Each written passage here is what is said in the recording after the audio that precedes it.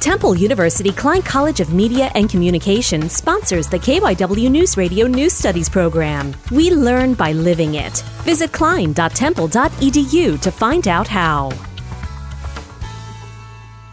There are programs that are helping first responders and individuals with autism disabilities learn how to interact with each other. The goal is to have better outcomes. Autism Speaks has the Autism Safety Project. Cops learn how to be more aware of different types of body language that an individual with autism would have.